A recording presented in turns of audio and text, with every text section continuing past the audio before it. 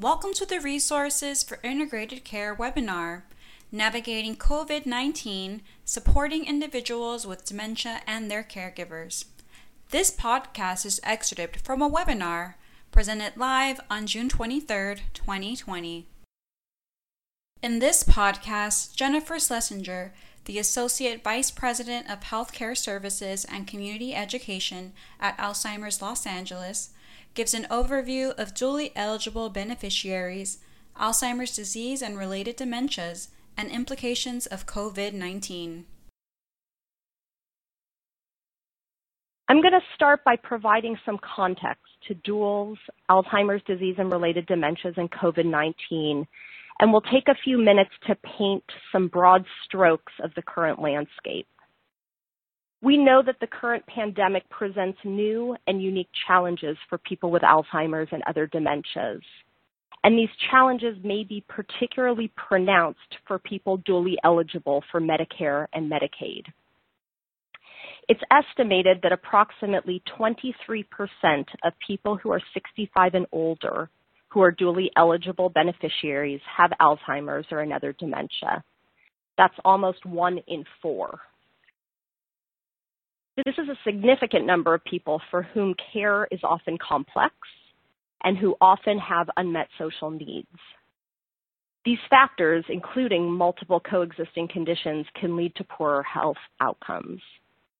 Clearly, duals with Alzheimer's and other dementias are a vulnerable group, yet they are often underserved by our healthcare system.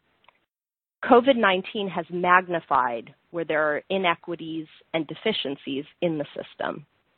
Next slide. Alzheimer's and related dementia and COVID-19 have several risk factors that I will call parallel risk factors that are particularly pronounced for people who are dually eligible. These are risk factors that are not necessarily associated, but certainly run parallel to each other. First, people over 65 are more at risk for Alzheimer's disease and other dementias, as well as COVID-19. Older age often results in worse COVID-19 outcomes, and case fatality rates increase with age. In fact, current statistics show that 80% of COVID-19 deaths in the United States are in people 65 and older. Second, people with Alzheimer's disease and dementias often have multiple coexisting conditions like hypertension, heart disease, diabetes.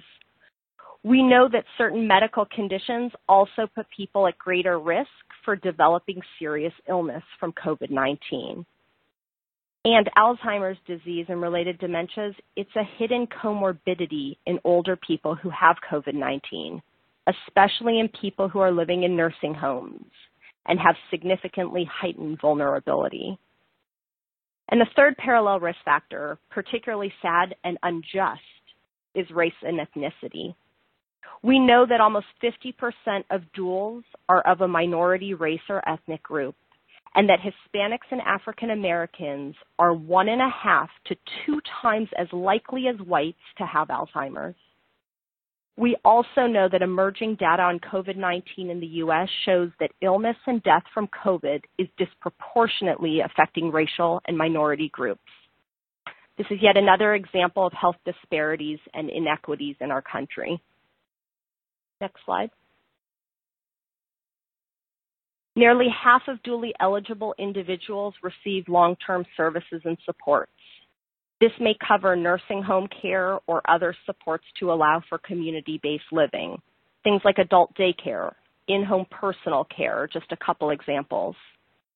It's estimated that 50% of people living in nursing homes have Alzheimer's or another dementia, and emerging data shows that 27% of COVID-19 deaths are in long-term care facilities, and I've seen reports of this number being much higher.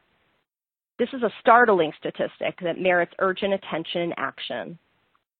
Certainly, for those who reside in facilities, Alzheimer's disease-specific knowledge among professionals is needed, as well as Alzheimer's-specific COVID care.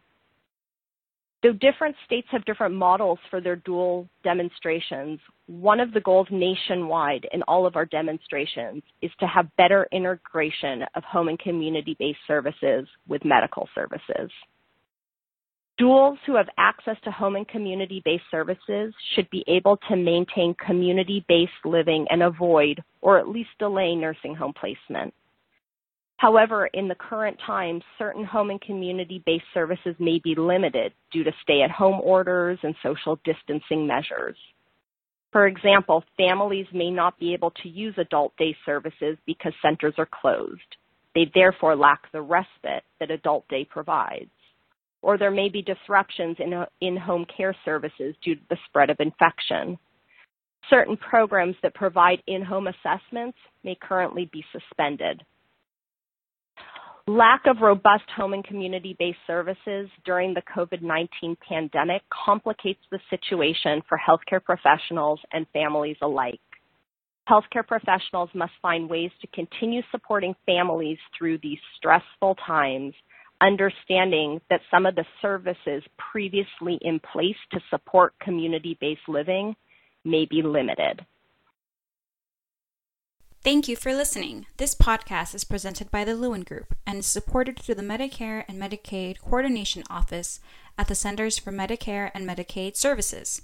MMCO is dedicated to helping beneficiaries enrolled in Medicare and Medicaid have access to seamless, high-quality health care that includes a full range of covered services in both programs.